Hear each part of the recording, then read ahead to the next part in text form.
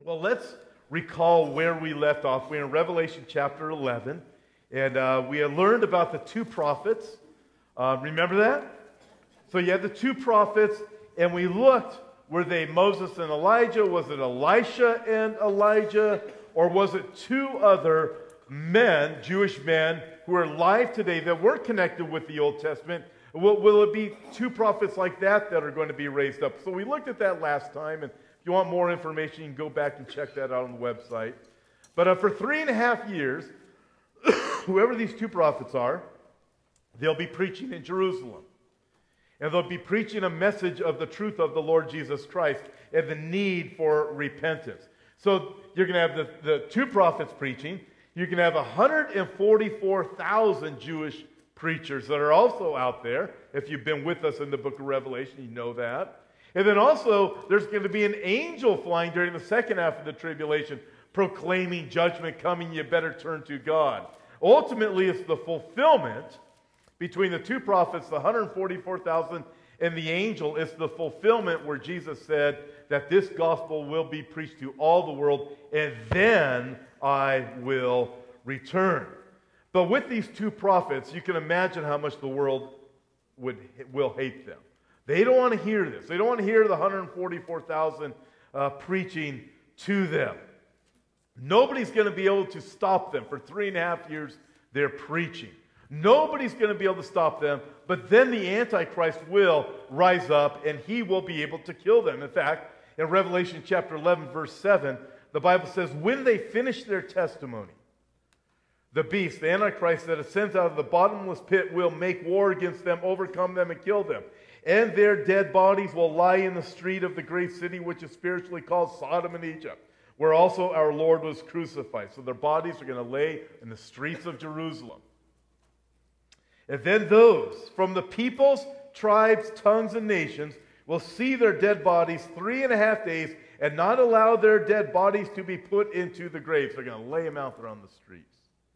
And those who dwell on the earth will rejoice over them, make merry, and send gifts to one another, because these two prophets tormented those who dwell on the earth. Wow. They tormented everybody on the earth. What did they torment them with?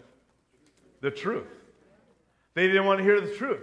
They didn't want the gospel. Their words were torment. Get rid of them. And so their bodies are laying out there, and they begin, when they're dead, the Antichrist kills them, they are dead. They're not just dead, they're dead. They're completely dead. 3.5 days, they're dead. And the world's rejoicing. They're making merry. It's like Christmas time. They are celebrating. They're giving each other gifts. Woohoo! They're digging it. You and I can visualize this today. We have a sentiment that is rapidly growing that is more and more anti-Christian, don't we? Here's a video I watched, and I actually read about this before I watched the video. Is Harvard waging a war on Christianity? It's about a Christian club shut down at Harvard. But it's not just Harvard. It's across the board at universities in America. It's obviously in the media.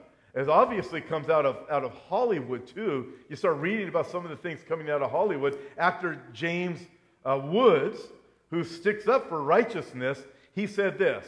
He said, they loathe Christians. And he's talking about Google, and he's talking about Hollywood. They loathe, they hate Christians. And you hear more and more of the remarks of those who hate Christians and want to do away with Christianity. But there's some good news here. You know Jim Caviezel? The actor Jim Caviezel? Jim Caviezel gives the most politically incorrect reasons for choosing films to star in. You know, he was the one who played in The Passion of the Christ, and also the Apostle Paul, I think. Actor Jim Caviezel said he chooses to star in a film if he thinks it will bring the most souls to Christ. That is a remarkable thing, isn't it? You look at that and you go, so not everything out of Hollywood is bad. Not everything out of Hollywood is anti-Christian. You have James Woods, you have Jim Caviezel, and some others, and you're thinking, okay. But we can certainly get this thought process that the world will celebrate when these two prophets are dead. They're laying in the streets dead. You hear so much that people just want to do away with Christians. You think of the rhetoric against Donald Trump. How many people in the media and on news outlets, mainstream media, would celebrate if Donald Trump was dead? They talk about it. They talk about killing him. They talk about cutting off his head. They talk about these things. So celebrating, woohoo. So could you imagine? Now imagine. The rapture takes place. Woohoo! Donald Trump's gone. Woohoo! They are celebrating, right? The New World Order's in power, and all of a sudden these two men show up on the scene. Listen, the time's going to come when the world is going to celebrate. We finally got our global world order. We finally got the New World Order here, and all of a sudden these two guys are going to show up. They are not going to be happy about that. Whatever we can do to kill these guys because we already dealt with this with those crazy Christians that the UFOs took out of here. However, whatever reason it is, they say we're raptured, right? The Trump era is gone, and the New World Order has swooped in. So they are rejoicing. These two guys are dead. They were ruining our New World Order, but something happens. And you guys know what it is, don't you? So, what is it? We're going to read it anyways.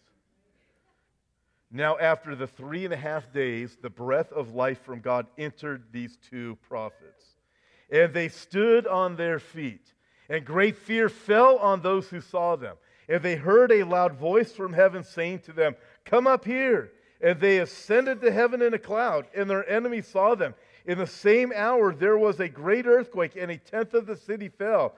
In the earthquake 7,000 people were killed, and the rest were afraid and gave glory to the God of heaven. The second woe was past. Behold, the third woe is coming quickly. Imagine watching a resurrection. That would be pretty freaky. First thing you would wonder is if this person was really dead, right? But they're 3.5 days in the street, and everyone has seen them. They've been checked out by the doctors. No, they are really dead. These guys haven't moved. Their bodies are beginning, at 3.5 days, their bodies are beginning to decompose, right? So this is getting bad. There's no color there. You're watching them, and all of a sudden, these guys raised from the dead? And you are just celebrating? I'll tell you what you're going to do. You are going to tremble if you were against them. If you didn't like these guys, you're going to begin to tremble. You're going to begin to shake. You won't be able to stop shaking, and that is how the whole world is going to feel that day. But that is just the beginning of their troubles. So with that, let's go to our question and answer time, all right? I only have 4 questions tonight to keep it as short as I possibly can, which probably won't be very short. But first question is this: who will see these two prophets rise from the dead? Well, the Bible seems to indicate that it'll be the ability of the entire world to see them. Verse 9 said, "Then those from the peoples, tribes, tongues, and nations will see their dead bodies laying in the streets for 3.5 days." So it appears everybody in the world will have that ability to see them. So it must happen in a time when there's access to media outlets throughout the world. Not just TVs, but any other device that you have. Your laptop, a tablet, a telephone. There's advances that are made with glasses now and all kinds of things where people are able to see what is taking place. Consider this. I believe it's in less than 3 years from now, it's been estimated that there will be 5 billion cell phones in the world. With a little over 7 billion people on the planet, or 7.5 billion people, or something like that, that is a lot of people in this world that will have the ability in just a few more years to be able to see this take place. Also, Elon Musk, who's got some financial struggles going on right now, but the owner and inventor of Tesla and also the president of SpaceX, has said that by 2020, he intends to implement a program that will put 12,000 satellites in the atmosphere. That's a lot of satellites. The sole purpose of these satellites, you know what it is to make sure there are no dead spots throughout the entire world. So you look at that and you go, okay, you have these really smart people like that. You have Steve Jobs, Apple Computers. You have Bill Gates. You have the Elon Musk is, all the technology, and you start looking at the Bible and you realize these people had to raise up at a generation of the last days to make that happen, that all of this technology would be available for all of the world from every tribe, nation, and tongue to be able to see what is going on. But that's just remarkable. He's saying by 2020, folks, that is not very far away. Now, he doesn't say he's going to have, what I read, as I couldn't tell from the article, he plans to have it done by 2020 or the program implemented to start getting it all done. But 12,000, that the entire world would be blanketed and there would be no dead spots. So it's pretty easy for us to imagine. You have these dead bodies in Jerusalem. You have cameras everywhere now. You have news. Think of 9/11. When 9/11 happened, how many times at first did you see the planes run into the World Trade Center towers? If you're old enough to remember that, right? It was over and over and over again. And if you didn't see it live, you went to the TV later and you saw it for a few days. But listen, technology is way, way, way beyond that now. We are way past the technology of 2001. Also, you think of Jerusalem and think of cities now, there's cameras everywhere. I have cameras at our house. If somebody's coming by, you're being spied on. That's right. But most of you probably have those too. You can buy them everywhere now. You can buy them at Costco. You can buy them from Walmart. You can buy them everywhere. But cities have cameras. Businesses have cameras. Jerusalem has cameras. Remember a while back when there were terror attacks that happened and some police officers were killed on the Temple Mount? You remember that took place not too long ago? And Netanyahu said, we're going to put cameras on the Temple Mount so it can be monitored 24/7.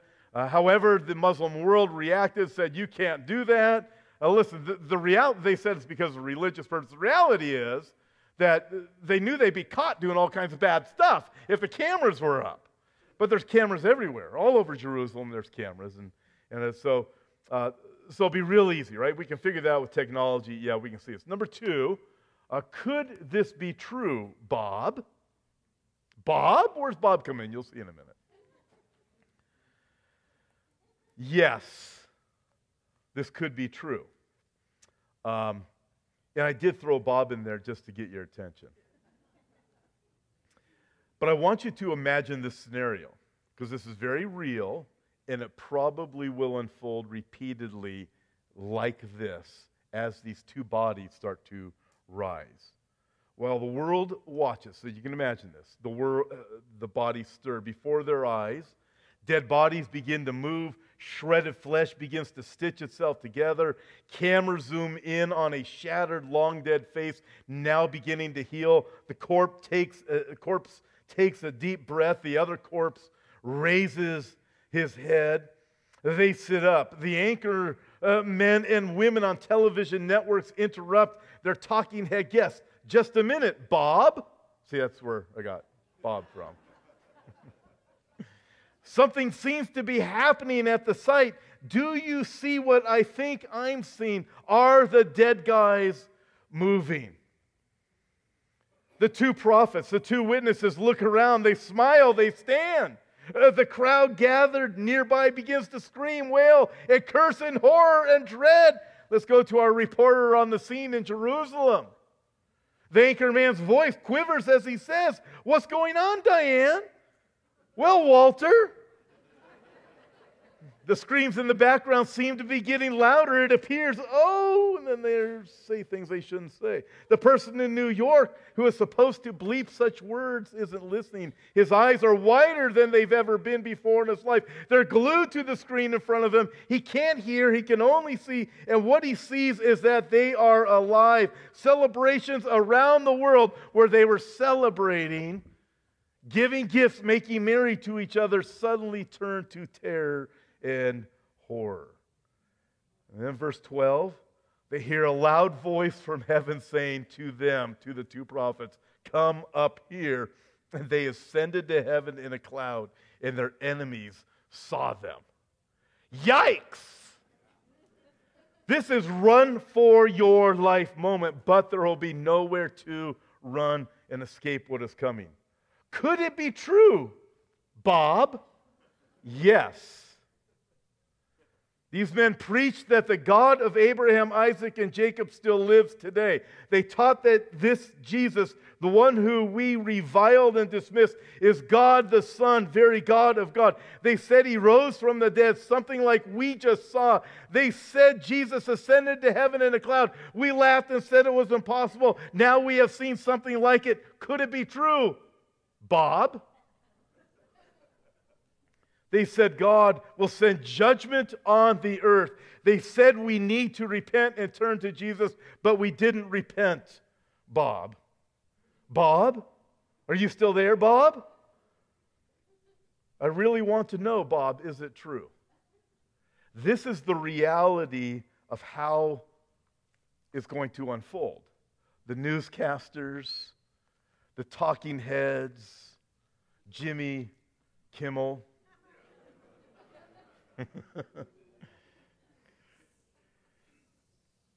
Verse 13 says, in the same hour there was a great earthquake, and 1/10 of the city fell. In the earthquake, 7,000 people were killed, and the rest were afraid and gave glory to the God of heaven. So an earthquake, right? A massive earthquake. We hear about them. Experts warn New York City could come down like a house of cards if a 5.0 earthquake struck along the 125th Street fault line in the Big Apple is overdue one. A 5.0 to us in Southern California, that's like, really? Didn't we have one of those this morning? I'm not sure. You know, you're like, huh. But I mean, there you go, right? They're not prepared for it. There's a picture of Los Angeles earthquake. But consider what an earthquake would do. Jerusalem Post article from November of 2017 regarding an earthquake that happened on a Sunday night in the Mideast said this. Sunday night's tremors not only gave Israelis a bit of a shakeup, it also served as a wake-up call to both the public and private sectors to get their acts together to ensure people's safety and reinforce structures and infrastructures. The 7.2 magnitude earthquake hit the border of eastern Iraq, northwest border of Iran on Sunday night, killed more than 400 people in both countries, according to the U.S. Geological Survey. Aftershocks were reported throughout the Middle East and could be felt in parts of Israel, even though some of it was 1,300 miles away from the epicenter. Israel's not only immune to earthquakes, Israel is also not immune to earthquakes, and since it's located along the Syrian-African fault line, a line that runs between the border of Jordan and Israel, a major earthquake is statistically due in the region, with a serious one arriving every 80 to 100 years. The last major earthquake to hit Israel was in 1927, so it's about at the 90-year point, which claimed 500 lives and registered 6.2. In light of Sunday night's shakeup, Tamir Levy, chief engineer of the Association for Better Housing, warns that most homes would not withstand a powerful earthquake. Therefore, if Israeli homes would not withstand a powerful earthquake, and the last major quake was registered at only 6.2, then it would not take a particularly massive earthquake to level 1/10 of the city. In 2012, then OC Home Front Command Major General Eyal Eisenberg said that an earthquake in Israel is more dangerous than war. So as we see this whole thing unfolding, you and I live in a generation where all of this makes perfect sense. Between the technology and the people's response, the way the world's media is right now against anything that's good and anything that's true and anything that's right, let's kill them. Let's remove them from society. Let's get rid of them. And if anybody shows up like this, oh, we've got to kill them dead. And then all of a sudden they rise, and then God sends this massive earthquake upon the city of Jerusalem. Wow, worse than war. Number 3, as I said, only 4 questions tonight. Number 3, why is this happening? Because of Jesus. Because of the world's rejection and hatred of Jesus. Because of the world's hatred of God and all that is good. Because of the world's love for sin. And because of the world's hatred for righteousness. Verse 15 says this. So verse 14 said, the second woe is past, behold, the third woe is coming. In other words, there's really bad stuff on the way. Verse 15, then the seventh angel sounded, and there were loud voices in heaven saying, the kingdoms of this world have become the kingdoms of our Lord and of his Christ. and he shall reign forever and ever. And the 24 elders who sat before God on their thrones fell on their faces and worshiped God, saying, We give you thanks, O Lord God Almighty, the one who is and who was and who is to come, because you have taken your great power and reign. The nations were angry, and your wrath has come, and the time of the dead that they should be judged, and that you should reward your servants, the prophets and the saints, and those who fear your name, small and great, and should destroy those who destroy the earth. And then the temple of God was opened in heaven, and the ark of his covenant was seen in his temple, and there were lightnings and noises and thunderings and earthquakes, and there was great hail. Wow. So after the sixth trumpet blew, we've had a time of just introspection. So at the sixth trumpet, that's when the 200 million demons were released from the river Euphrates. Remember that? So after that took place, then we had where John sees the little book, and then we saw that the temple was rebuilt in Jerusalem, and then we were introduced to the witnesses, the two witnesses. And then we have all of this that is taking place, and all hell is about ready to literally break loose. Judgment is about to be unleashed. Jesus is about to exercise his kingship over all things in heaven and on earth and in between. And as verse 15 says, Jesus will reign forever and ever and ever. And you can just go on and on and on, because forever never ends. It's so bad that in Matthew chapter 24, verse 22, Jesus says this. And unless those days were shortened, no flesh would be saved, but for the elect's sake, those days were shortened. This is what he's referring to. This is a really bad time. We get to chapter 12, and that's the time of Petra, when the Jews are escaping from Jerusalem from the threats of the Antichrist. And Jesus is saying, what's coming now, this is what we're reading about at the end of chapter 11. It is about ready to get so bad that no flesh could be saved. But what's interesting about this is what Jesus is doing is he is exerting his authority over all of his creation. He's letting us know it's all coming back to him. That leads us to the fourth and final question. What happened to the authority of Jesus? Real straightforward. Adam was given authority over all the earth. Then God blessed Adam and Eve, and God said to them, Be fruitful and multiply, fill the earth and subdue it, have dominion over the fish of the sea, over the birds of the air, and over every living thing that moves on the earth. So God gives man authority over all the earth, right? You got that? That's also confirmed in Psalm 115. The heaven, even the heavens are the Lord's, but the earth he has given to the children of men. But early on, the Bible says this. In Genesis chapter 6, the Lord saw that the wickedness of man was great in the earth, and that every intent of the thoughts of his heart was only evil continually. In the Garden of Eden, and in billions of other choices, including ours, humanity has relinquished its authority to Satan in the acts of sin. That is why Jesus refers to Satan as the ruler of this world. So, restoring his full authority is a theme of Revelation, and it's a theme of the other prophetic books. That is what is going on with the judgment. God is judging sin, and Jesus is going to come back and rule and reign, and then we're going to enter into the millennial kingdom. The millennial kingdom is going to be pretty nice. You think your friends make fun of Hemet? Oh, they won't be making fun of Hemet during the millennial kingdom. I'll tell you that right now. It's going to be awesome. But this is what happens. Daniel chapter 7. The 10 horns. This is speaking of the 10 kingdoms of the Antichrist. The 10 horns are 10 kings who shall arise from this kingdom, and another shall arise after them. He shall be different from the first ones, and he shall subdue 3. So the Antichrist rises up, he subdues 3 kings. This is speaking of the revived Roman Empire, the global kingdom. Listen, we're reading about these things in the news every day. These 10 kings, when I connect that with Revelation chapter 17, you know what that tells me? They're 10 elite globalists, 10 elitists. the people that we read about. And I watch this and go, this is a remarkable thing. So you have 10 elite powers that raise up, form this global kingdom. The Antichrist rises up, but he realizes he needs to get rid of 3 of them. 3 of them are a problem for him. He shall speak pompous words, the Antichrist, against the Most High, against God, shall persecute the saints of the Most High, shall intend to change times and law. Then the saints shall be given into his hand for a time and times and half a time. That's 3.5 years. But the court shall be seated, and they shall take away his dominion, to consume and destroy it forever.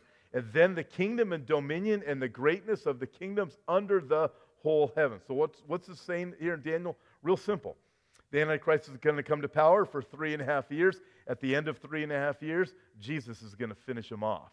That's what's going on here in Revelation chapter 11, where we just read, his kingdom is forever and ever and ever. So from Revelation chapter 11, this is the midpoint of the tribulation, all the way through the end. This is what Daniel's referring to, is Jesus reestablishing who he is on this planet for anybody who missed the memo. Daniel chapter 7 says, shall be given to the people, the saints of the Most High. His kingdom is an everlasting kingdom, and all dominions shall serve and obey him, obey the Lord Jesus Christ. Daniel chapter 8, verse 25, and Daniel chapter 2, Jesus will crush the devil, will crush the Antichrist. In Daniel chapter 9, all things will be redeemed by the Lord Jesus Christ, including Jerusalem and the Jewish people. But notice again, we'd read there, but we don't have enough time to do that. Notice this in verse 18 again. The nations were angry, and your wrath has come, God, and the time of the dead that they should be judged, and that you should reward your servants, the prophets and the saints. Praise the Lord, I say. And those who fear your name, small and great, and should destroy those who destroy the earth. I look at this and I think, praise God. There's a reward in heaven for all of his followers. And that's what's going on here. There's a reward in heaven for the followers of the Lord, for those who are obedient to him. The New Testament repeatedly talks about that. But also he says the nations are angry. And who are they angry at? They're angry at God. What are they ticked off at? They're ticked off at this point of everything doing with God, but they're really upset because the witnesses, the 2 prophets, were dead. They were happy about that. Now they rise to life, and now they know they have a huge problem. Now with their huge problem, judgment's coming. They know it. They know they're in deeper trouble than they've ever been before. You would think that they would repent, but they won't repent. Instead, what are they? Verse 18, they are angry at God. This is just a confirmation of the fulfillment of Psalm 2, where the psalmist wrote, why do the nations rage and the people plot a vain thing? It's vain to fight against God. The kings of the earth set themselves, and the rulers take counsel together against the Lord and against his anointed, saying, let us break their bonds in pieces and cast away their cords from us. This is what we hear in the media every day, isn't it? Get rid of righteousness. Cast his cords away from us.